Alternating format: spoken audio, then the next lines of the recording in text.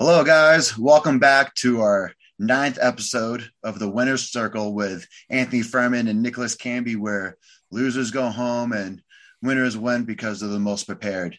Anthony, how are you on this great Saturday night? Doing great, Nicholas. I feel fantastic. Are we really 9 episodes in already? Yes, I believe the ninth Wow. episode, and then we're going to be at 10 coming next. So maybe And do like then a super special next episode. and then 2 years from now, Spotify gives us a $50 million deal. You say 50? Yeah, 50 million from Spotify. 5 years. Peanuts. We want more. More. Don't get Yeah. greedy on me, man. Winners aren't greedy. But we know what we deserve, so we're going to ask. Know your worth. Yes, we're going to push. Yeah, there we go. But Anthony, who do we have on for today? We have not former, right? Would it be former or what? How do we refer to each other? I'm the reigning. You guys will be the former. Are we former though? Because we didn't lose it. Neither him nor I. A world champion. All right. Well, we're gonna have 105 kilogram world champion from 2017, Andrew Clayton on. On top of that, he's a very accomplished athlete across multiple sports. He dabbled in the ultra running for a while. He's done CrossFit challenges. He's a bodybuilding show. He's just very talented across the Powerlifting, Olympic lifting. powerlifting, Olympic lifting. Yeah, breadth of the sports. And like he's won some big things. He's a heavyweight pro in strongman core, middleweight pro in strongman core. He's competed at both of America's Strongest Men worlds, and he was what, half an elbow hair away from locking out a 440 axle at 105 that year. Exactly. Like he was very impressive. He bumped up the Giants live. And then a little bit of an injury happened, kind of had to reevaluate. But yeah, Andrew Clayton's one of the most impressive strongman athletes, honestly. And he did that most of that before 30. Yeah. Yeah. He started, he was like 15 or some shit. But like when you look at the body of work, it's hard to find somebody that's done as much as him. So we're excited to have Andrew on. So we're going to talk. Of course, that was for the people that didn't know who he was. By the way, I know you knew. So we're gonna dig in, but we're also gonna start off the show. So as a former 105, he also understands the scene and what it takes to win. So he's gonna give us our predictions. So everybody's gonna go around talking about top five 105 Americans, how they're going to do in the year of 2022, of course, exception of Anthony and I, and also 5 honorable mention people and anybody else they want to mention in there. So we're going to do 5 of you we want to see lose. No, I'm sorry, you're being too positive. It was harsh in my vibe. I like that. I like it. We can do it after. And then a couple of announcements and things on my end. Spoke to Michael Colatorti. He called us out for messing up his last name, but he said we get it a good try. So Colatorti. With the tortellini and the ragu. It was fine with the ragu. But yeah, hopefully that makes up for it. And then again, thanks for everybody for coming to my first overhead seminar last week in the top strength. So great success. 3 hours of coaching, demonstrating, drilling. So many more to come. I'm trying to do maybe one a month for a little bit. So keep your eyes peeled. How'd you like that, Nick? I enjoyed it. I just need to pace myself a little bit because the demonstrating and the talking can be exhausting. So at points, I caught myself very out of breath. So why don't we talk? Why don't we look at if you book some gyms across the country, we can do this strength league thing too. If you want to go outside the Northeast. We will definitely spread out. So I'm just right now getting the groundwork going. Yeah. So when we go on tour, I'm going to have a great final product. So there we go. Probably by the 8th or 9th, I'm going to be ready to go. Yeah. We'll take you on tour. Hell yeah. Ooh, strength league tour bus. I'm just saying we have athletes all across the country. Different city every day, every night. We could just go to like the cities where our coaches are in and do seminars in their city all across the country. Wow. How cool. And then personally, I started Clash on the Coast finals training, which is because we are 12 weeks out. Exactly. You ain't got to tell me. Yeah. So we're excited. A lot of preparation. Everybody's going. So, but we still have one more qualifier to go in New Jersey. Rahway. Mm-hmm. It's actually a really good venue. It's indoors. It's convention centers type near the city hall. Everything's right there. The hotel's right there. Johnny did a great job setting this up so far. So I'm very happy with how things are moving for Joyzy. Joyzy. Well, everybody's going to be there. The situation's going to be there. Snooki, JWoww. Yeah, you guys get to see how Ronnie's only 5'2". No, but no, sure. But Andrew Clayton's here. Any words before we bring him on? No, just as always, if you like it, share it, give us your feedback in the comments, subscribe, all that fun stuff. We're here because we love it, and we love most of you. Yes, and make sure you check out Anthony's page. He's been muscle cleaning up to 315 for 3, which is no small feat. So no small feat. Are you trying to be an Olympian, Anthony, or the Olympics couldn't handle me? Ooh, that's what too they big said. I'm too big for the Olympics. You heard it here. And we're back in part 2. We have Andrew Clayton. We have Andrew Clayton and Sebastian. For you guys that don't know Andrew Clayton, of course, he was one of the few athletes to earn a 105 kilo and a heavyweight pro card. He's your former 2017 World's Strongest Man, 105 kilo. He also won in 2018 the OSG Open winner, Giants Live athlete, Arnold International competitor, former axle holder, and then the current American circus dumbbell holder still. And we have Andrew Clayton. So Andrew, thank you for coming on. Glad to be on. And Sebastian's pretty stoked too. It's a little past new dog dad. Sort of dog brother. Dog brother. Dog brother. That's right. He likes you the best, it seems. Yeah, definitely. Oh, that's awesome. Of course, it's been a tough. Right now, you see my background's been in the winter here in Boston, so we got dumped on in terms of snow. So it's been a tough day for Maya, but yeah, she's out kind of curled up because it's shivering out. But she doesn't have the cool. Is that Keisha? If the jammies right for your dog, for Sebastian? Yeah, he's got a little sweater. He kind of likes it. I mean, he basically gets to do whatever he wants. He can crap it wherever in the house he wants because he can somehow manage to get away with it. And all dogs are spoiled. Enjoy those years, yeah. But Andrew, we have a nice agenda for today. So I gave everybody a little homework.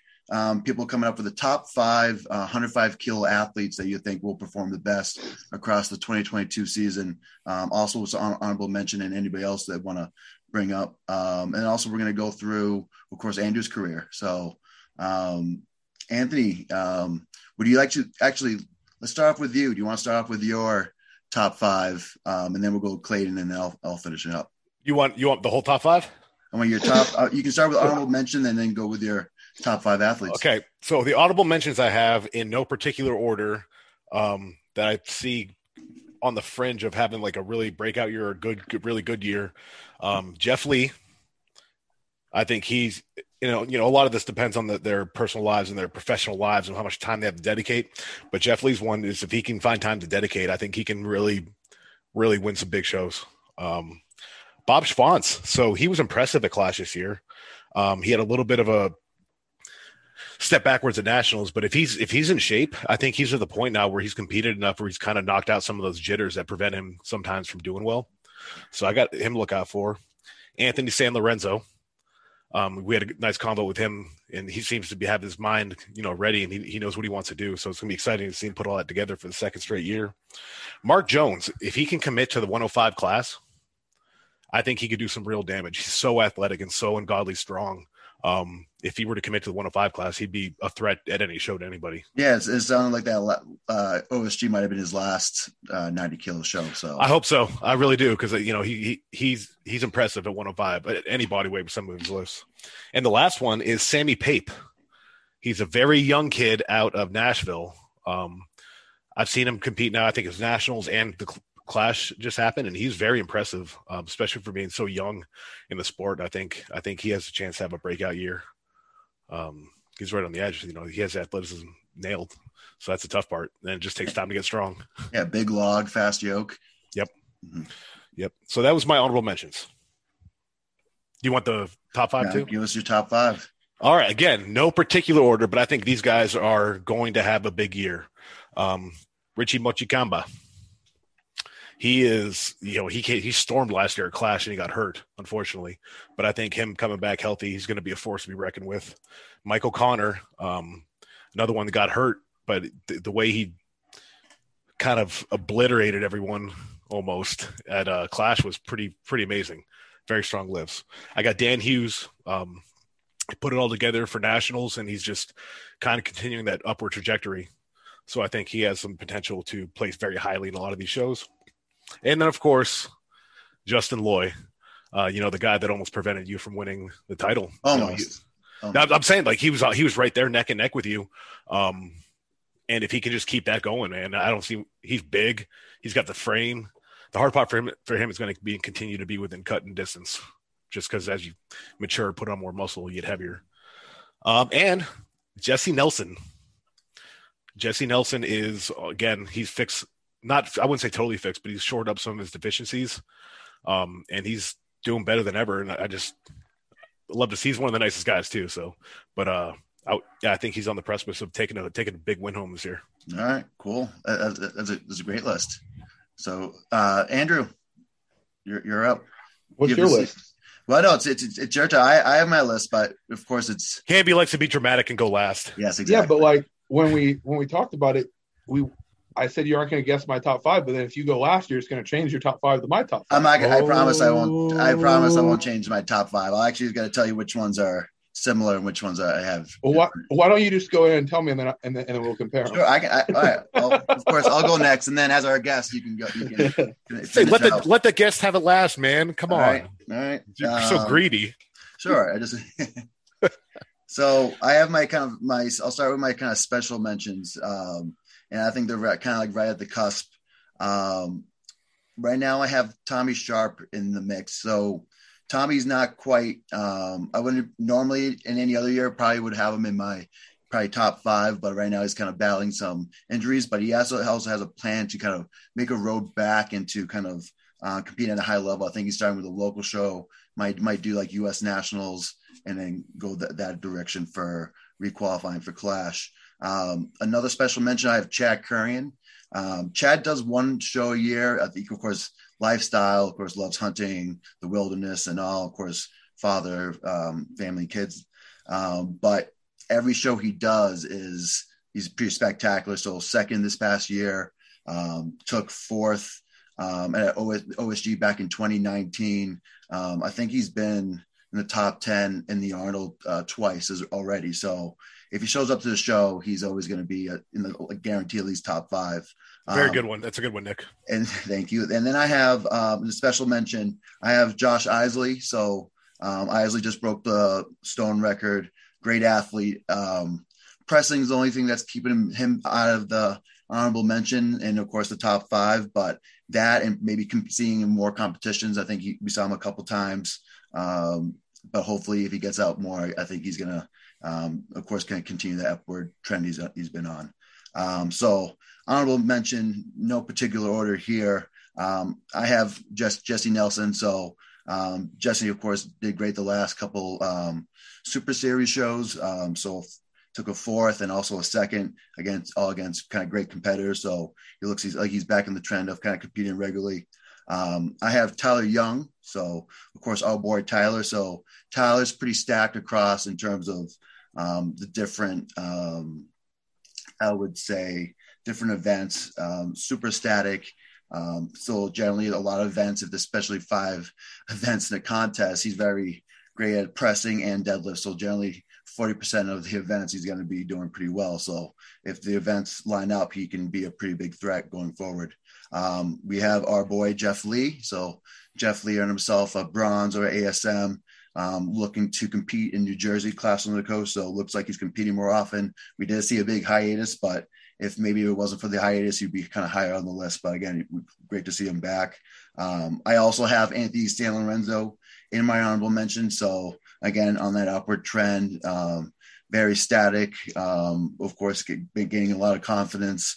Winner, of course, on the Clash of the Rockies. So, and also a guest of our show. So he's obviously going to be one to watch for. And then I have James Effenbach. As long as James stays healthy, he's a super threat, especially throughout the year. He's great to get to a podium spot. He might make it to, of course, other contests, but I think what keeps him from almost podium every contest is, of course, staying healthy. So he's been battling that for the last 3 years. But again, if James is healthy, enter a contest, he's always going to be he's always going to be dangerous. Agreed. Ooh. Yeah, you're going at it hard, man. We think so. I got to get ready for the top 5. So top 5 at number 5, we have, of course, Mr. Mike O'Connor. So Mike with a recent win. I think the bicep injury, of course, kept him a little bit from his growth, but right now he's back on track. He's I disagree. I talked with about this. Mike is a classic case of the gift of injury. Ooh, okay. Because I've never seen him so mentally in a show before as he was at Clash. I think he needed that. I think he needed that break and a chance to kind of assess and rebuild and get confident in his body again. To be honest, what does the gift of injury mean? Is that usually a good thing? Yeah. So, but the theory behind it is it turns out to a gift because it forces you to address things that led up to it and enhances a lot of times enhances your ability afterwards. Not everyone's got the same injury there, Andrew.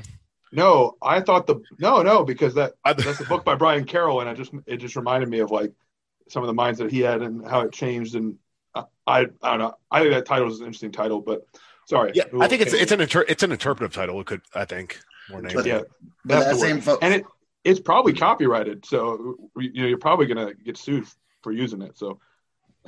What are you gonna do? Good thing we don't make any money on this. But sorry, but that focus is no worries. That focus that like Mike O'Connor had at that last contest, I also saw that when he did a local competition in Rhode Island right after Clash of 2021. So but right now he's rolling back, and we have of course a great 12-week prep kind of lined up to, of course, really hit hard. But I think he's gonna compete pretty regularly. So I think we could see him at 3 or 4 shows this year. So someone else I think is also going to compete regularly is going to be on number 4 on my list is Mr. Dan Hughes. Not because he likes to build a lot of Legos, it's because he's been working hard. I think he's been doing a lot of little things that you need to do. He's pretty consistent off the board, but I think we're going to see Dan probably. I can see Dan in a few podium spots, but he's always going to probably be like at least top 5 every show he competes at. Number 3, I have, of course, Richie Mushigamba. Richie, of course, had a great Clash. His knee kind of recovery was a tough thing, but even his last few performances before Clash, you had Nationals where he took 3rd. Yeah. And then he competed he was very on the cusp at a lot of Arnold international competition when it, of course, was at the Arnold Classic. So for the most part, he's always in the conversation, but I think we're going to see a kind of rolling back with Richie. So I expect Richie, and that's why I have him on my number 3. So the only guy that you didn't have your top 5, Anthony, so who I have in my number 2 is Michael Cogden. So Mike competes often. Damn, no, that's a good one. Yeah, Mike competes often. He was also a guest. I think he's going to be crazy. He's been great at moving. He's been reaching out, getting more coaching, of course, working with like Tyler Young, getting that static strength up. So I see Cogden if he's competing often and potentially winning some of these shows as well. Yeah. But number 1, I have our boy Justin Loy. So he's a big so even though you would think he'd be of course the chosen, maybe the chosen, since he's probably youngest, just took 3rd bronze at OSG. But I just still see a lot of kind of like raw strength and just untapped potential with Justin. So that's why he's I think a number 1 right there. And again, my criteria I based that off of was the ability to compete often, the ability to do well in the competitions, and then to stay healthy. So that was my criteria. So that's what I have. So Mr. Clayton, you can take it away. So it's 5 and 5 because I don't know if I'm going to have 5 for honorable mention. I honestly am so like disconnected from Strongman right now. No, but from what you've seen, who impresses you? What do you think? I'm going to go a little bit different. Well, that's the thing. I just don't see it. I just choose not to look at it. So I feel like I'm just going to be naming people that aren't as active or whatnot. So I guess I kind of answered the question the wrong way. But I wasn't about to like scour like Instagram for like hours and hours to figure out all these athletes. But I'll give like 3 or 4. So my criteria, what I thought when I interpreted the question was like, who's actively training or capable of being good at 105? Not necessarily like currently in 105. Can they make weight? Do they have history of being competitive? It's not that I don't think being able to compete often is a skill, but like, this is going to sound like a really mean thing to say, but like, if you hit a 250 log every day for a year, that doesn't matter if you can't hit a 350 once a week. You know what I mean? Like there's at some point competing so often isn't really an accomplishment if it's not like super like heavy weights or high competition. I'm not saying the class years, I'm saying in general. You know, like if you do like amateur shows for heavyweight, local shows, those might not be very difficult. So I can't necessarily say that's I would say it's more the competitive aspect with high level athletes. And then I'm probably gonna be biased more towards the people I competed with because I know them better. So for my honorable mentions, I do have Jeff Lee in there because I know he's a great athlete. So I haven't really kept up with him as much, but I know he can do a lot. I also have Chad in there because, he got a second place at OSG, so I was there. I watched that. Again, I wasn't really following. I didn't have any athletes of my own in 105. Terry Ratty is an honorable mention because if he wanted to, he could. He might sneak through. He's been picking up some weights. He's been getting an itch. He's getting itched. All right. But those are the three that kind of like stood out as honorable mentions because I kind of have my top five, which are going to be interesting. I guess I'll save the number one, but I guess the other ones are in no particular order. Again, I'm biased towards people I've competed with or seen compete, but if Sean DeMarias wanted to come back, he could definitely come back within 6 months. You already saw Adam Dirks do the stone, so like clearly he can already do that. Somebody we forget in 105 because he's at World's Strongest Man is Kevin Ferris. So if he just like stopped eating at a gas station food and like just didn't train for like a month, he'd probably like deflate enough to make weight. You think is he a shitty year? No, I'm just saying I know it's hard for him to put weight on. So in the past I've seen him. Kevin will eat whatever he has to eat. Yeah. I'm not knocking his diet. I'm just saying like he literally could just like chill out for like a month of eating like 3 or 4 meals a day, and he would just be like, back to 260. That's not knocking him. I'm just saying like he would be able to be super lean, tight, and then just make weight. So like he's basically just at 290, and he's been doing this for like 4 years straight now. Oh, is he 290? Well, shoot, I was 290 in November, so like, I mean, it's not that hard to deflate. Yeah, that's what I'm saying. Like he's been working for like 4 years to get that heavy.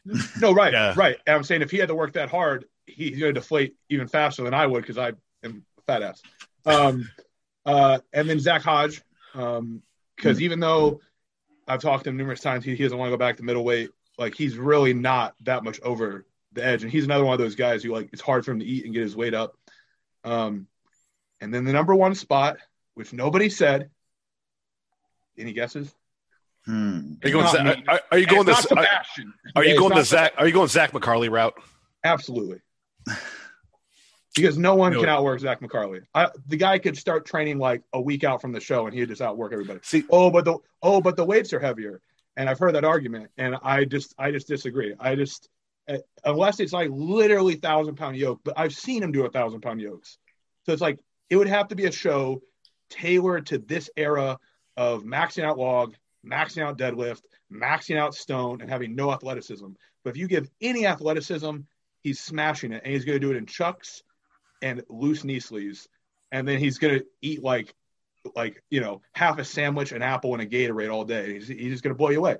I mean, I'm sorry, but no, he was before my time a little bit, but I've heard nothing but like I've not heard nothing but that from everyone that came before me. What you just said is all I hear from anybody about him. So because I had to make this list, I wanted to just kind of share because with the whole era now of 105 being 30 people were at Clash? I don't remember. Was it 30? It's like 30 to 35. Okay, so yeah, about 30. So that's a lot to have in one show, which is a good job. But of course, once you're there, you think like, I don't even know I'm sorry, I'm tired. The bias of it is like, oh, hey, we're at this big show. Like we kind of forget the people that came before us, like who we're standing on. Yeah. So like Zach McCarley, like he wasn't even that much over the weight class. He almost won a heavyweight pro card in nationals. He just didn't beat Casey Garrison. That's it. And that's like, 60 because they had all the middleweight pros mixed in. So it was like 50 or 60 people, almost wins the whole show. And then like there were times he came back from injury and within like 4 or 6 weeks won a show. And there's times that he posted training where he's like, I eat an apple and then I go train. And I train for like 4 hours. I'm like, really? You sustain yourself on an apple and like he's not bullshitting. So I just don't think anyone can, the one story I have, and this will be the last story about him, is I was I did the Arnold Amateur, and he competed, and that type of contest is not as good for, it's heavier. So he didn't do as well, but another middleweight pro also didn't do very well because he didn't have really good grip strength. And I remember saying something, or somehow his name came up, and the guy's like, yeah, I bet he can't even squat like 545 or 500. And like, that may or may not have been true at the time, but like, if you take like one plate off the bar, like if it goes from like 500 to 495, then Zach McCarley does 20 reps. Because you can just, you know what I mean? So like, that's the type of strongman I would be afraid to go against. And that's the same thing with like the Zach Hodge, Adam Dirks, Kevin Ferris, and Sean, is like, those guys are just going to like find a way to win, or they're going to break themselves. So that's why I picked those top five. And that's not an insult to any of the current guys. Just I literally don't know. I like how this, and I just I don't watch their stuff. I like how this turned out. We have a lot of good info just now on what current past 105s and history. That was good. Absolutely. Yeah. So we also want to get a glimpse into, of course, Andrew Clayton. And the common question from a lot of our fans and people that asked us when of course you were coming on is that, of course, you had a lot of huge. Will I bring Sebastian? Yeah, exactly. You had a lot of huge weight cuts in your career. And of course, they were pretty complex, upwards of like over 260 pounds, cutting to 231. So give us a little insight of some of those weight cuts. Of course, the OSG in 2017, I know that was a good weight cut. I know you came in a little gray coming into the hydration and the actual weigh-ins, but yeah, tell us all about that. Well, obviously you don't get to play if you don't make weight. So I'm really proud. I've never missed weight for anything I've weighed in. So powerlifting or strongman, and I've made it the first time too. So that's, I don't know. I take pride in that, because there are guys that sometimes miss it, and it's like, that's why you came to play. So, and yeah, there are other circumstances. There was times I was like, I'm not going to make weight. Am I going to like shave my head? Am I going to have to like don't eat? Somebody's going to have to like bleed my arm out or something, like, just start thinking crazy stuff. But I just know I have to do it to be able to play. So that's important. But yeah, I'll kind of just go, I guess I'll just run down a couple that I remember. Yeah. So the first time I ever made weight was, well, I cut actually, I don't know if people remember this, because apparently Strongman Corporation is changing. I don't know the weight classes, but there used to be a 265 class. That was actually more common in the local level than 231. A lot of the shows I did like coming up was if there was divisions, it was under 200, under 265, and then over 265. So I cut the 265 for like 2 shows. That was actually called middleweight. And that was like my first cuts, like maybe from like 280 ish. So maybe like 15 pounds. I did that as like a teenager. Then I got really fat again. And then I started losing weight. And my first weight cut, I think, I wrote down from 252 to 229. And that's when I flew out to Pittsburgh and managed to get my pro card against Jeff Lee. And then Jeff Lee got the next show. But yeah, I mean, that was just like the first time I cut weight, and the first time I did it, I got my pro card. And then I just knew that like I needed to keep filling out. So it was just kind of like just pushing the envelope a little bit more and a little bit more. I did kind of get a little lazy during 2017 because of my job. I just like stopped like tracking my nutrition as well. So I probably got a little softer. But I knew that like where I needed to be like 2 weeks out or a week out. So like 2017, we did ASM. I don't remember exactly where I was. I think I was like low 260s, but that one went decently well. I was actually like at weight, waiting in the hotel room. And then I go on time, and then apparently everybody got a memo they could go weigh in early. So it's like, shoot, I was like going crazy in my hotel room. You know, when you cut weight and like all your mental capacity is like gone. So you're just like fooling around. You're like fooling around, but like you just don't like, where's the energy coming from? So I'm like zero carbs. Around, like, what's that? I was saying the zero carbs like takes some brain power away. Yeah. So, no, those are not the fun times when you get to that. You're just kind of vegged out, like, oh my God, what's happening? Yeah. So then I escalated up. I want to say like 2 weeks out from the Worlds that year, I was like 265, but I would just eat and hydrate like really hard between. And obviously it's a 2-day show that year. Yeah. So, you're going to super compensate. And in some ways I feel like people use the weight cut thing, because like there are guys that like roll in the 231 and don't cut weight. Like that's an achievement, I guess. But it is a disadvantage. And as I told I did a bodybuilding show, and as I told one of the bodybuilders there, he was complaining that they reward size so much still in bodybuilding. I don't really know. I don't really know the judging criteria. And it's not illegal to eat, like you can eat more protein. So I do think most people should be around that number, because being like 245 is going to give you like a super compensation after you cut to probably like 248, 250. So I think the best weight for me would have been like a 250-ish range. And I would have been like, I made weight with like no diuretics. I got no IV, nothing at 250. It was no problem, no stress. That's how I broke the dumbbell record. I was probably weighing 250 as I hit the dumbbell. But yeah, I'm also taller. So like, I knew that for me to keep getting better. But if someone's like 5'10" in the 231 class, like 250, maybe 255 is like perfectly fine.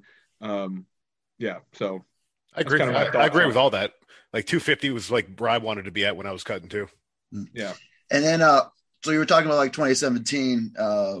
So going into OSG, now what did you win that? Or probably let's say like that morning or the week out. Oh, from OSG? Yes, sir. I mean, I could check on my phone. It might have. I just remember 265, but I think that was like the last heavy training day 2 weeks out, and maybe it was like 267.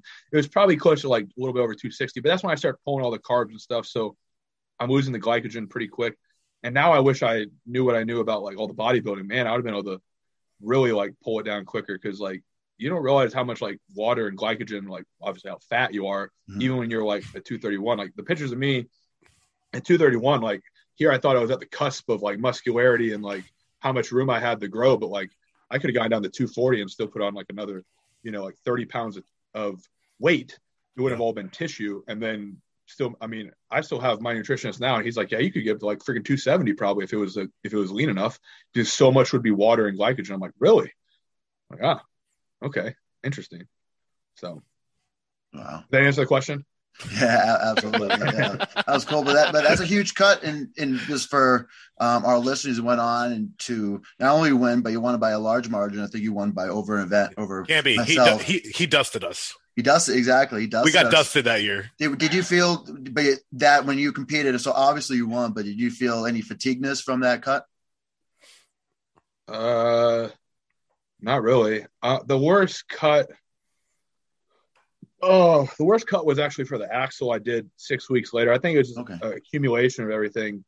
But like that one was like, like when you travel, like your scale like magically stops working and just freaking out. And then like, that was when I tried to do the hot bath with like the rubbing alcohol and the Epsom salt, and like, ooh, that MMA thing. Yeah. I don't think it helps. So I'm like trying to get the water hot enough, but in the process I like get distracted because I can't pay attention. And then like the water's not hot enough. And then it's just like, oh my God. And I'm like wearing a sauna suit to like drive to the airport. I'm like, oh, it's just well, yeah. Then your levels, your cortisol levels shoot up because you're stressing out. Yeah. But I actually undershot that one too. I weighed in 229 point something for that one. And that was a 24-hour weigh-in for the actual record. So that was hard. And that was kind of like, I was like, I don't really want to keep doing this. And it's a lot of time and money and effort. I mean, trying to get an IV there, like I had to always call in favors and stuff, because now they have it at contests, but like that wasn't a thing, and as a professional, like you should be doing that.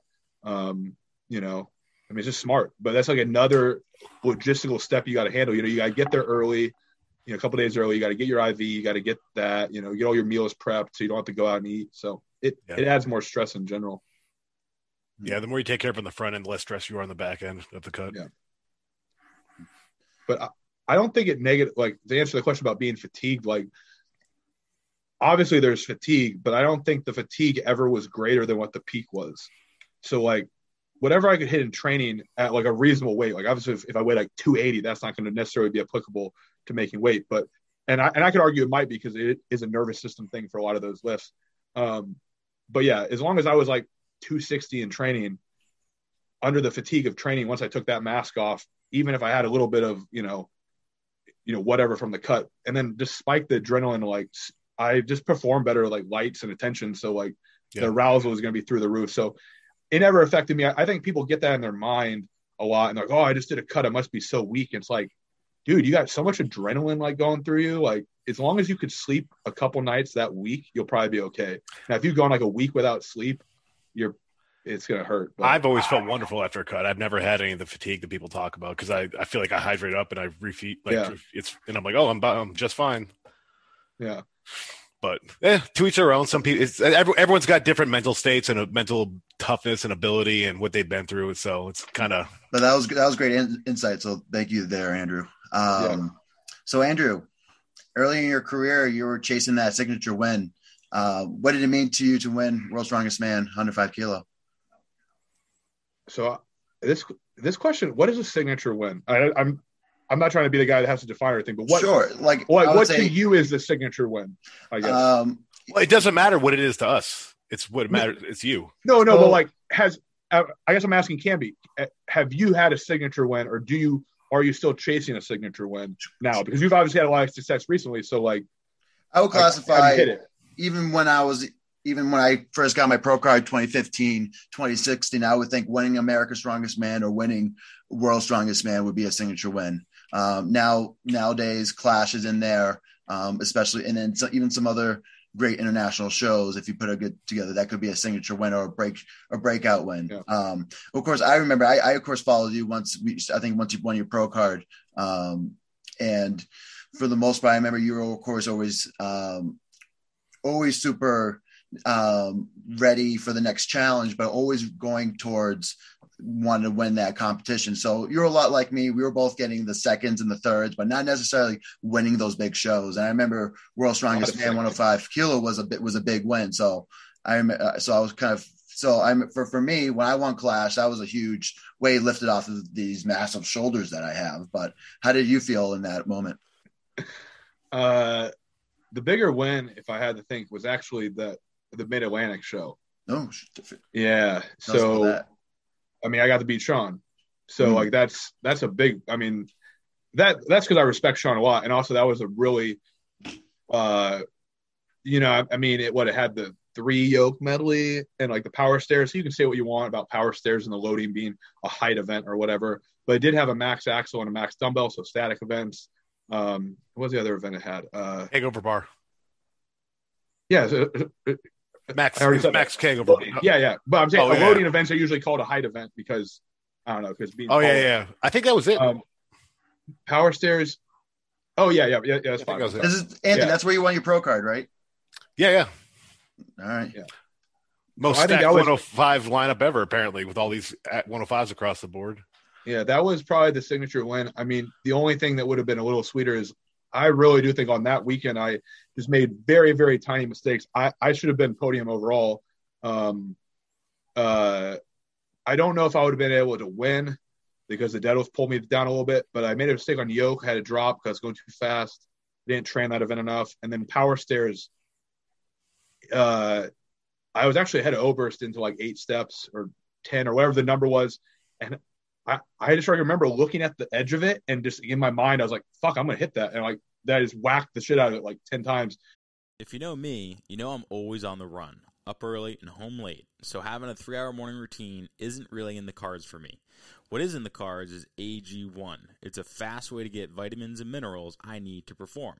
I first gave AG1 a try because I wanted a single solution that helps support my entire body by filling in nutrient gaps and simplifying my morning routine. Since drinking AG1 daily, I've always felt strong and energized and ready to attack the day.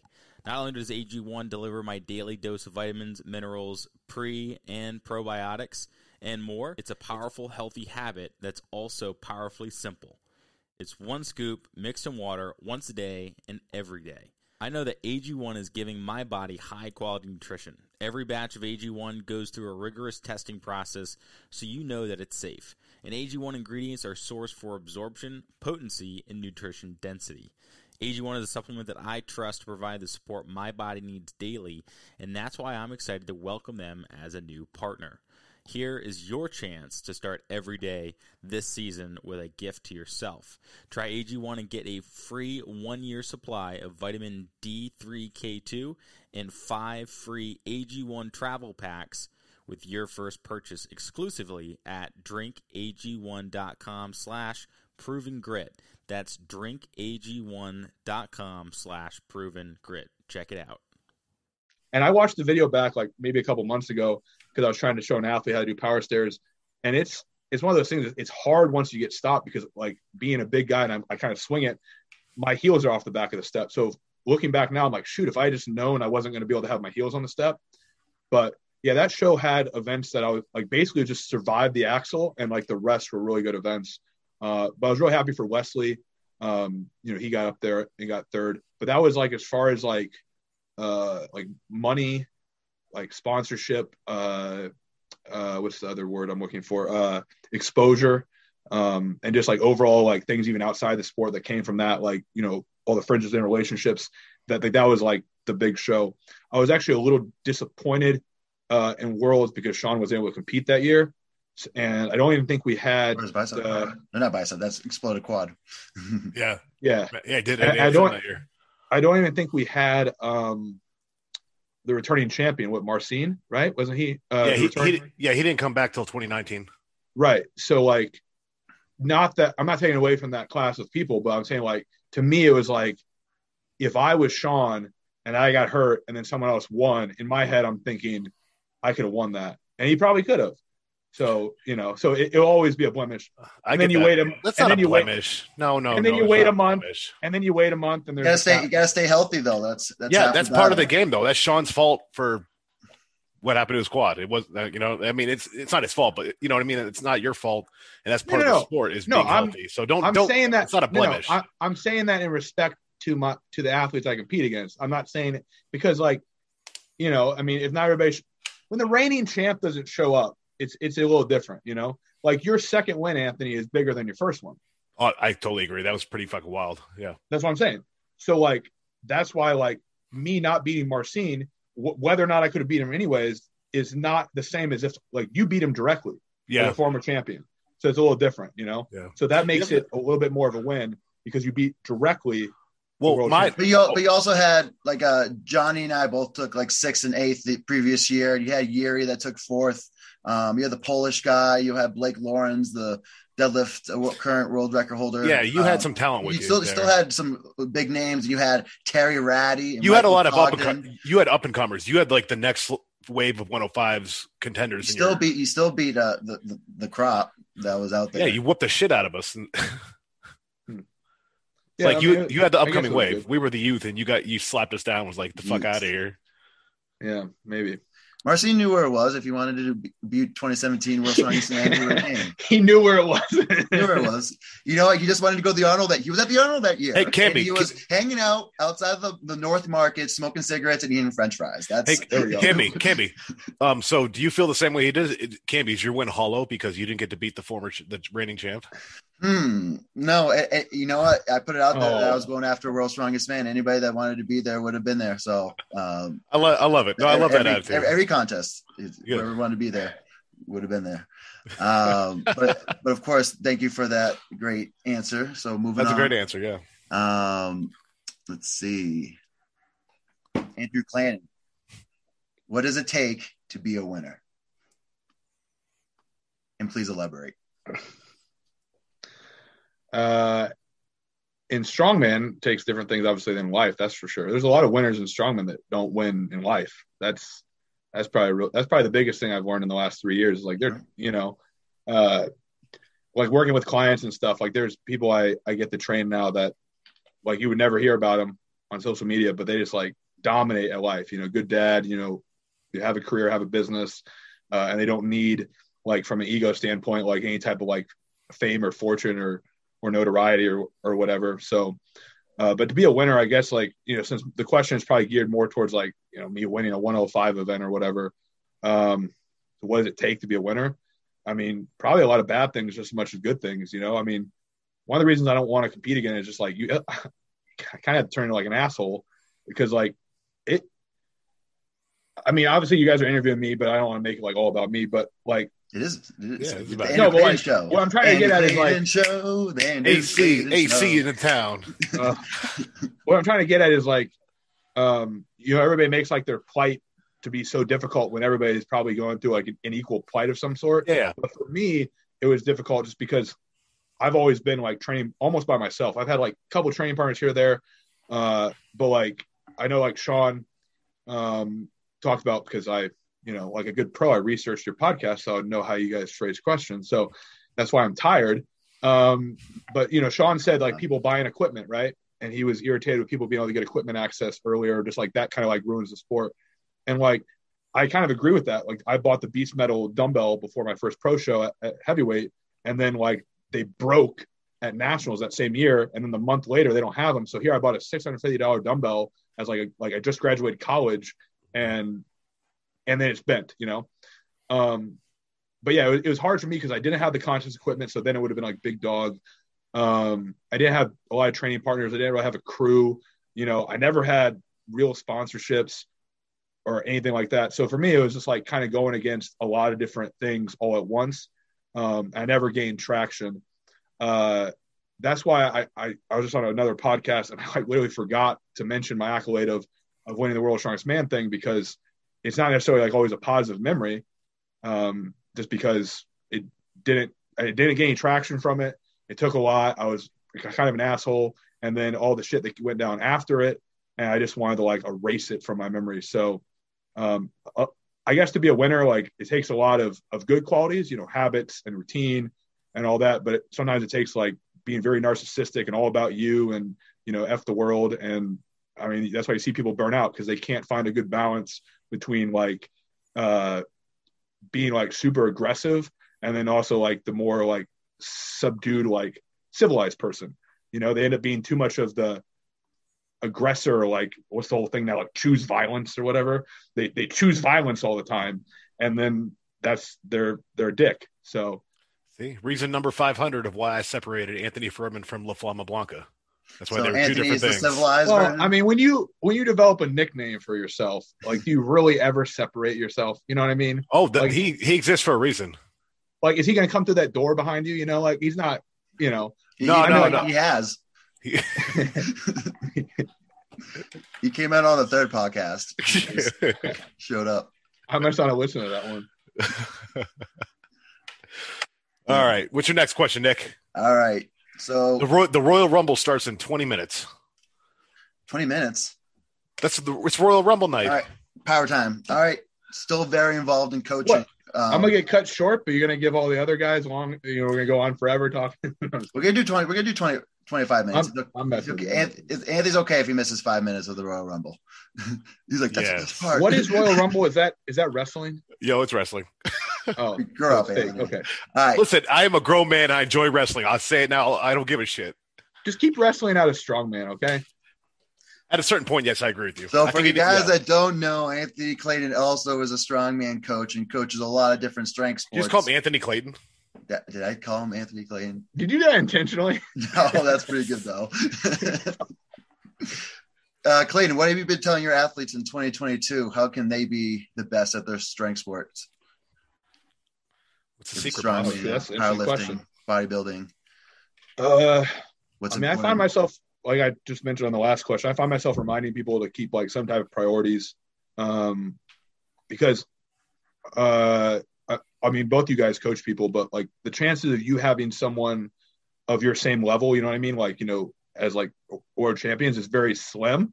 Obviously the goal would be to take someone from zero and make them a world champion, but that's very slim still. Yeah. So just statistically speaking, they're going to be someone of a lesser caliber, they're not going to make it as far. And so now you're looking at having them enjoy the sport, make progress, and then not obsess about it in the way that becomes like a detriment. So like when it comes like the teenage, like I've had a couple of teenage clients, and I just like see myself, I'm like, where can I stop them from like running off the rails? Because not necessarily I went off the rails. I mean, obviously I like won stuff, but like it was a lot of luck and opportunity, and like, I sacrificed a lot of other things in my life to get there. And like some of these people I see are like, I don't want to be like, hey, you're never going to be a pro. But like the chances are very slim. And I rather them have a more like holistic, succeed in hitting some small milestones, but don't like lose sight of like other stuff going on. So I'm really proud of the clients that, they're able to adhere to the program. I keep the program pretty simple, and they're able to hit other like lifestyle goals outside of it. and kind of keep things in perspective. And I always find it funny, and I don't know why this is a thing with online coaching, but people want to like apologize for like not adhering to the programming or like having a life. So like they'll be like, oh, I'm so sorry I missed it. I'm like in graduate school, I'm working a job. I just had to move. I'm like, bro, like you're perfectly fine. Like I'm not going to get mad at you. Like you paid me, and my response should be, how can I best serve you to make through that period of time?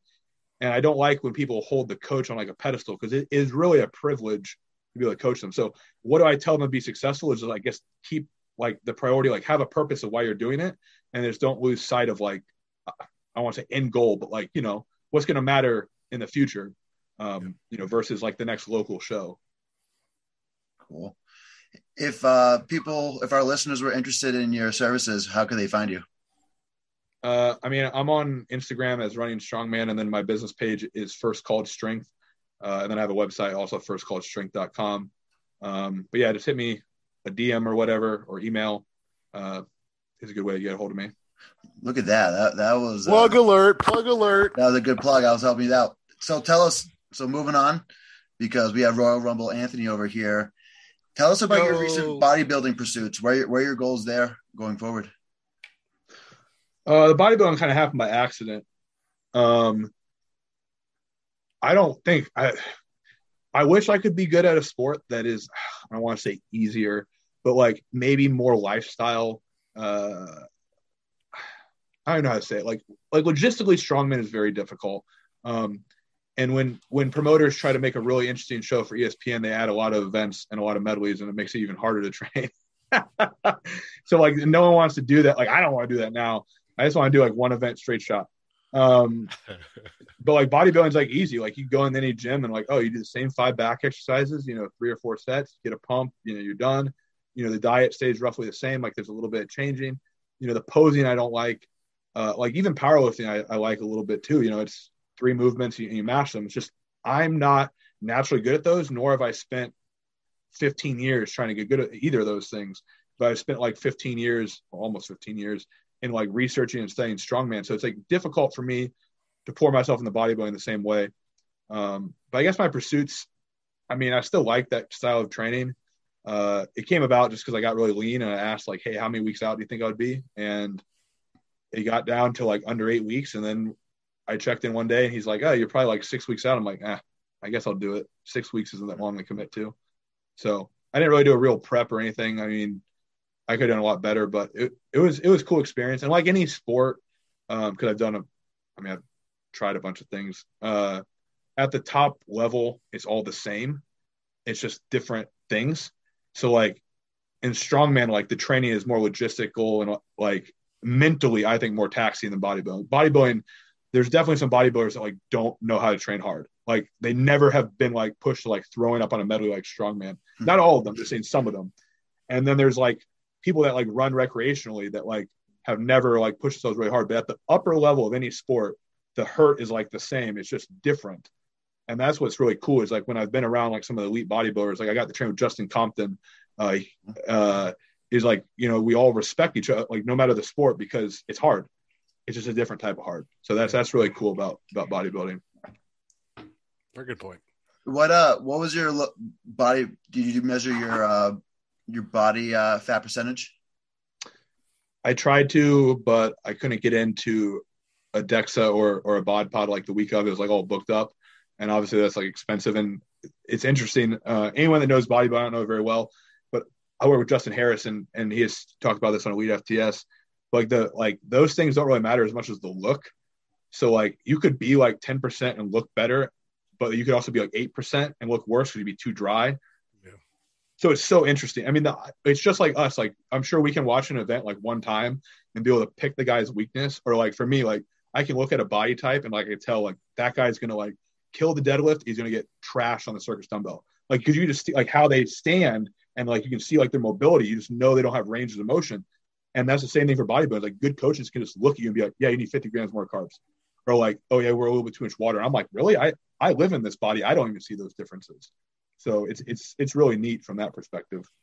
Yeah, it almost feels like they've kind of like perfected. They've married both the art and the science of nutrition. Oh yeah, I thought it was really bro, but man, like how smart some of these coaches are. Yeah. Like you think they're just meatheads because they act like they're meatheads because that's how you get progress long term is to be a meathead. Yeah. But like if you like unpack what they know, you're just like, holy crap! Like you know like so much more than I thought. I usually go cross-eyed because I'm just like, I don't fucking understand. I quit. Meathead science. Meathead science. Yeah. So before I get into questions from the fans, Anthony, do you have any specific questions for Andrew Clayton? I mean, I think we covered everything pretty well. I kind of want to ask Andrew, the biggest thing I want to know is we brought up earlier, you found success in many different sports, varying levels of success and all that stuff.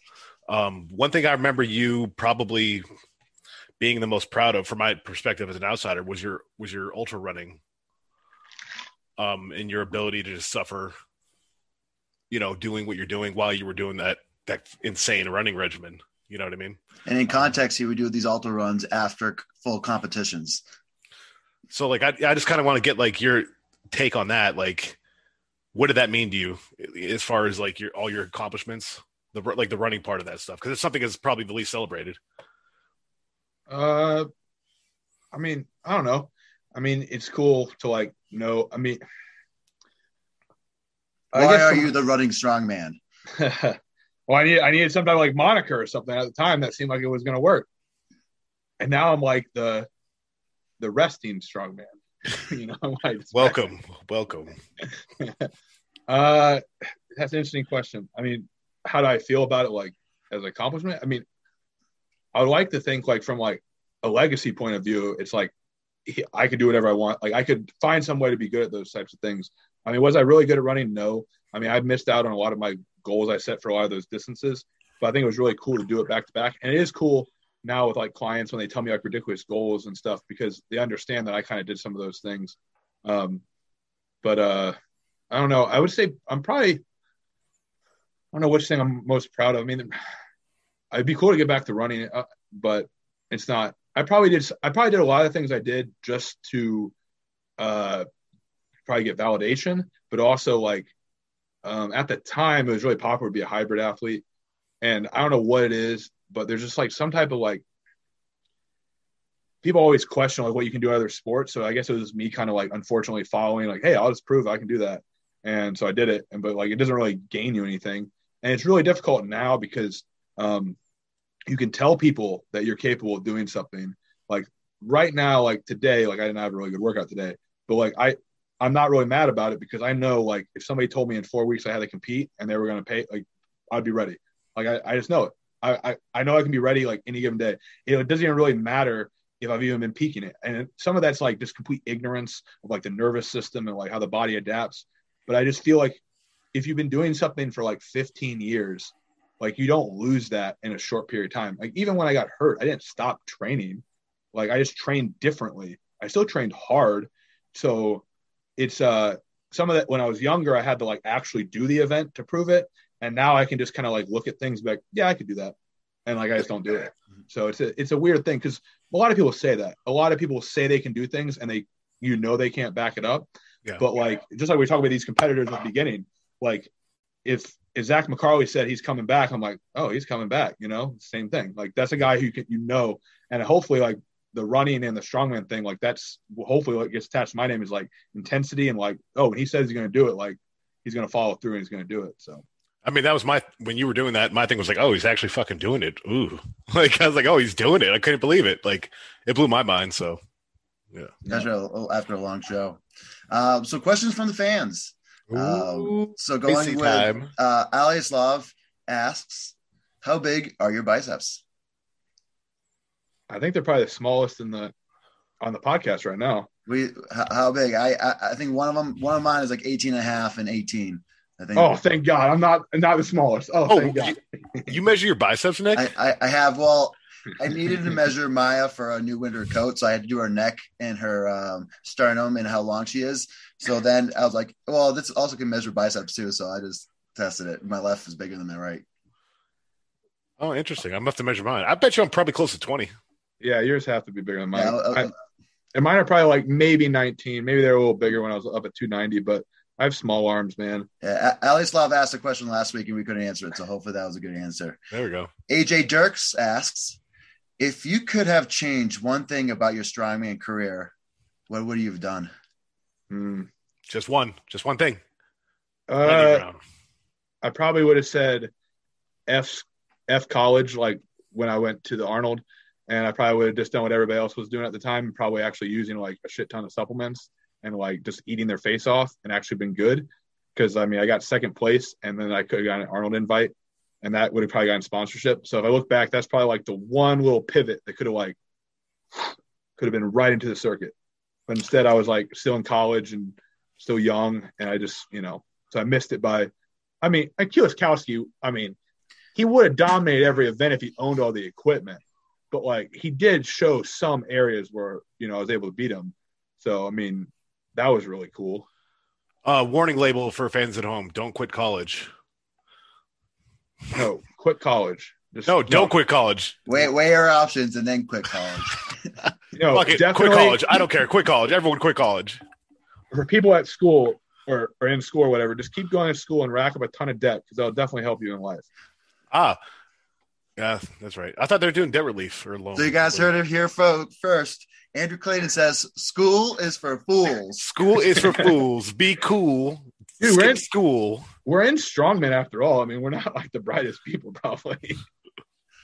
All right, next question. All right, Mike Gonzalez asks, any aspirations to break the 105 kilo circus dumbbell record or any other record? Who asked this question? Mike Gonzalez. Okay, I just want to know who keeps Gonzalez. asking these questions. Gonzalez, not Zales. Gonzalez. I mean, it'd be cool. What did I say, Gonzalez? Yeah. Gonzalez. It's Gonzalez. I'll pivot that question. Hey, Camby, how much do you think you could like if you had to peak the dumbbell? How much do you think you could dumbbell press? Like, what do you think is capable of a 105 strongman? Like right now? Right now, well, or next year, like 1 to 2 years from now, like where is the dumbbell record? If Anthony says we're only doing dumbbell in every qualifier and all class, just dumbbell, screw the deadlift. It's just dumbbell. I think 130 or 286 is pretty doable. But then if you bring out a world record dumbbell, then you'll get some of like the Europeans and like Russians that are pretty good at dumbbell. Yeah. So I would say specify, is it a monster one or is it a circus dumbbell, the one with the round? Yeah, I would say in the 280s. Wait, there's different. You don't just call them circus dumbbells; they're all circus dumbbells. The dumbbell I had the record on is much harder than the dumbbell those Europeans use. Then who? Because the Europeans one have the Yeri, yeah. They just go. They just flip their arm. I actually had to stabilize it in all directions. With the Bartos. The Bartos one's dope, though. I like that one better. Something like something on. Oh, no, it's great, but I'm just saying. Or Rogue. Something, those guys are better at the Rogue. Yeah. Yeah, they're going to be better at the Rogue one. So I would say 280s would be doable. I think it would be cool to see 300. And I think if it was being pushed, that would be – there's no reason it can't. Yeah. I think I saw someone attempt 300. They didn't hit it, though. Who? As a 105? Yeah, I think I saw someone attempt it. They definitely didn't hit it, but they attempted it. It was on IG a few weeks ago. I don't know, man. They all bleed together. All the videos bleed together. David Shammy, the Russian 105, as an off-season 105, hit up to 150 kilos, 330. So, again, there's some good talents if he decides to cut down and do a dumbbell. The Lean Grizzly asks, in retrospect, does Andrew wish he did less endurance training? Good question. Probably, yeah. As Sean DeMaria has told me, he said it's strongman, not running man. And that was, I think, before 2016 ASM. So he was really glad he used his face to get the stone over because he probably would never heard the end of it if I had won that show. Deservedly so. Came second that year. That was an interesting year because that truck pull was like the lightest truck pull ever. It just basically washed a potential to anyone to come back. And then the jump on the stone was like 4 inches, even though everybody struggled on the last one. Like you thought they would have done like a smaller jump. I think they were like, you know what, we're done with this show. Like we need to hurry up and get the heavyweights out here. And they just jumped 4 inches, made no sense because like I hit whatever the 72 or 68, whatever the height was. And I cleared it by a little bit and everyone else was like touching the edge. And then Sean had to put his face on it. And then like we go up to the next one. I mean, that's like $10,000 like sitting right there. I still think about that.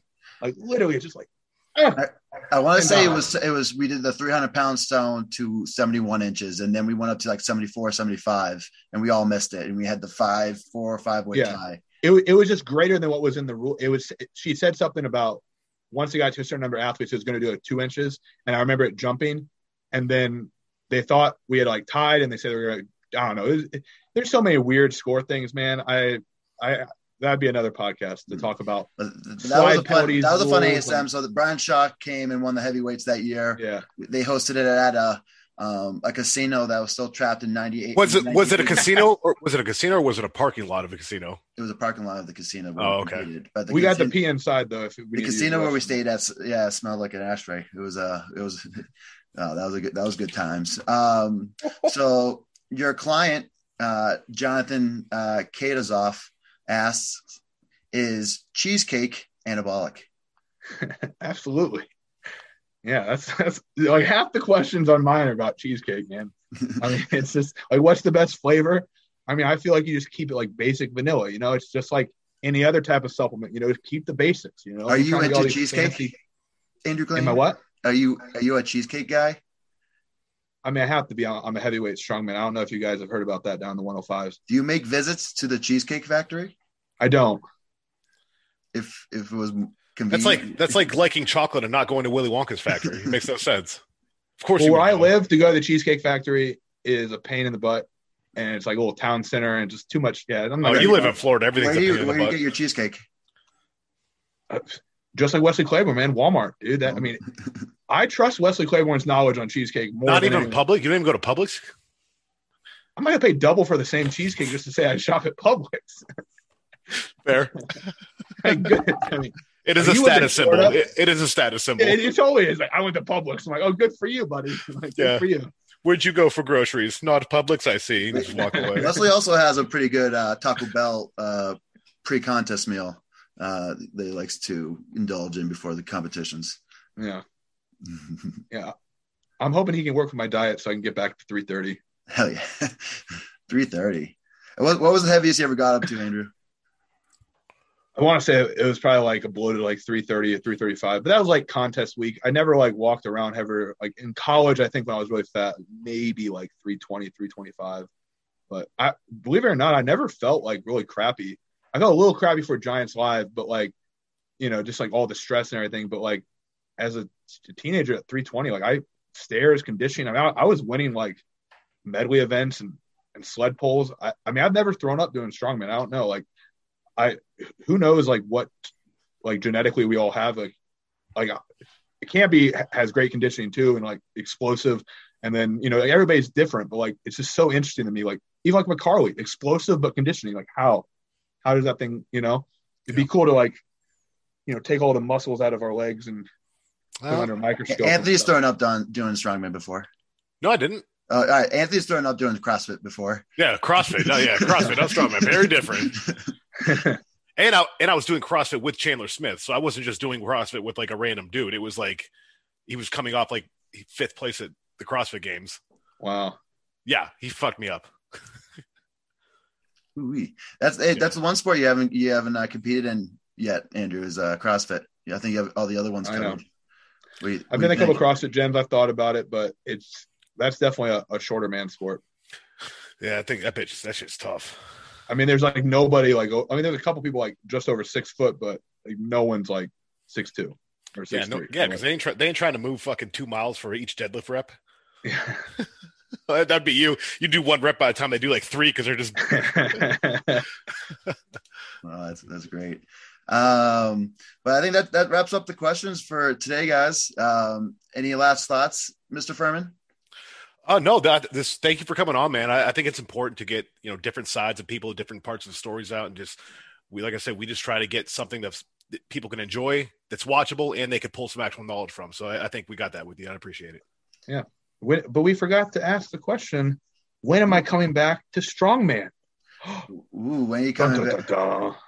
You come back? Are you going to come back and lose to me with Camby? So I had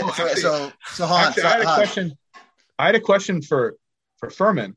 Yeah. Because I think you said on one other podcast, you said in 2018, no one could stop you. Literally. There was no chance. No You one could stop. you could put anybody from the history of 105 in Really, that competition with me, and I wasn't losing that day. go look up the times and everything of all the medleys, and I mean, because remember, I had to play with like 15% more. Yeah, but you couldn't have made weight, so So it's interesting now that I did bodybuilding, because you asked me about that, about like how much was fat, like how much is muscle. There's like a chance I literally had no more muscle than I did at 105. Like we really think about it, like it's interesting how like physiological. No, seriously. I mean, we think about it, 11 months. I would say not as much as you and think. about 35 pounds. The amount of tissue I probably put on was like no more than 5. And if you say you could put 8, you could put 8 on. No, because I've already trained for over 10 years. I wasn't doing hypertrophy training, low volume. It was mainly fat. I'm saying same thing with Giants Live. I gained about 30 pounds in 2 months. There's no way I put much tissue on. It was like water, glycogen, and fat. I'll concede there's no way you put tissue on. If you concede there's no way you would have beat me. Why did it? Oh, that year. Oh yeah, because for context, he did the Giants Live one in 18. So they both competed on the same events, but Andrew was the heavyweight, and then what happens when you do heavyweight is then you're heavyweight for life. And then the second you do middleweight, you're middleweight for life.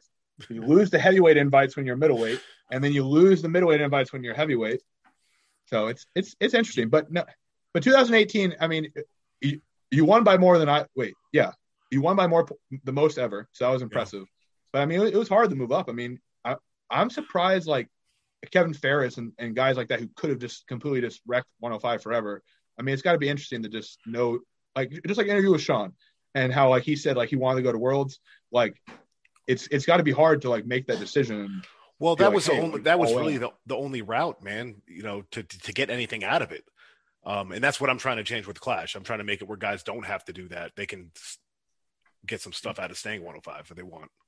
Do you think some guys are being held back by the fact there's more benefit now to being a 105 than an open competitor, or at least a B-list open competitor? What do you mean held back? Like, so Sean is what, 5'7"? Yeah. So Sean, he's like 5'2" and a half.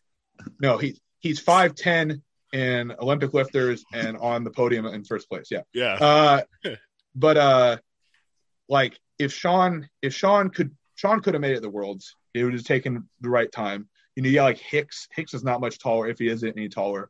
I mean, these are guys that are great 105s and obviously very statically strong.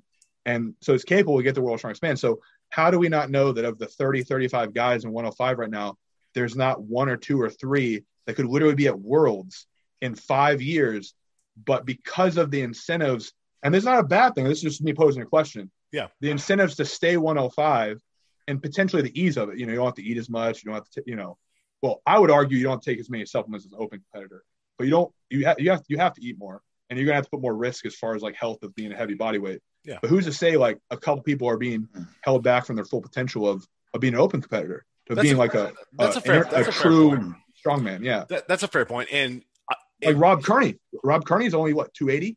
Well, here's what I would like to do eventually. I would like the 5-year plan is the fact that if they are being held back, don't die. No. If they are being held back, it's worth it.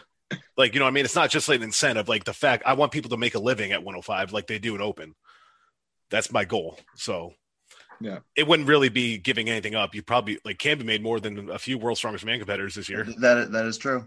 A lot, actually, of World's Strongest Man competitors. Yeah. So people forget that. Yeah, man. But the big bucks this Clayton, year. you're going to mention like Sean. Sean said if he was a good time for him to launch his heavyweight career, maybe it would have been after his 3rd America's Strongest win. So probably after 2016. He said that would probably have been his best time to go. And he kept getting pulled back to the 105s. He said that during our podcast. Yeah, he said it on our podcast. Yep. It was there for the taking. And it's true. I mean, it is easy to fall back into something you can dominate as opposed to something you get your shit pushed in for a long time. I mean, that's I guess I'll add this. I don't think I've ever said this. One of the reasons I went to 105 is because, I mean, I was not in a good place. And it's much – at the time, I went to 2015 ASM as an open at 255.